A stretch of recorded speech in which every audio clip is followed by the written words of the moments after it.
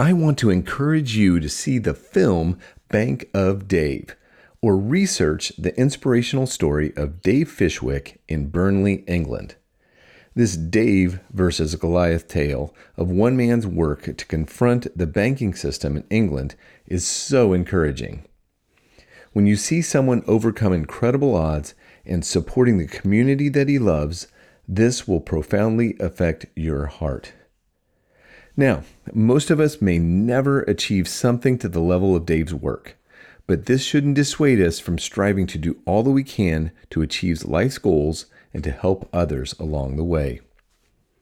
This man's story does show a biblical principle of faithfully serving a community. We can also read that Jesus' purpose in this world were not for his selfish gain, but to serve others with his life. His example, along with Dave's, should inspire us all to do all that we can to help those in need and give back to society. This is Russ Matthews with God in 60 Seconds. For more space to think and talk about serving and God, go to thirdspace.org.au.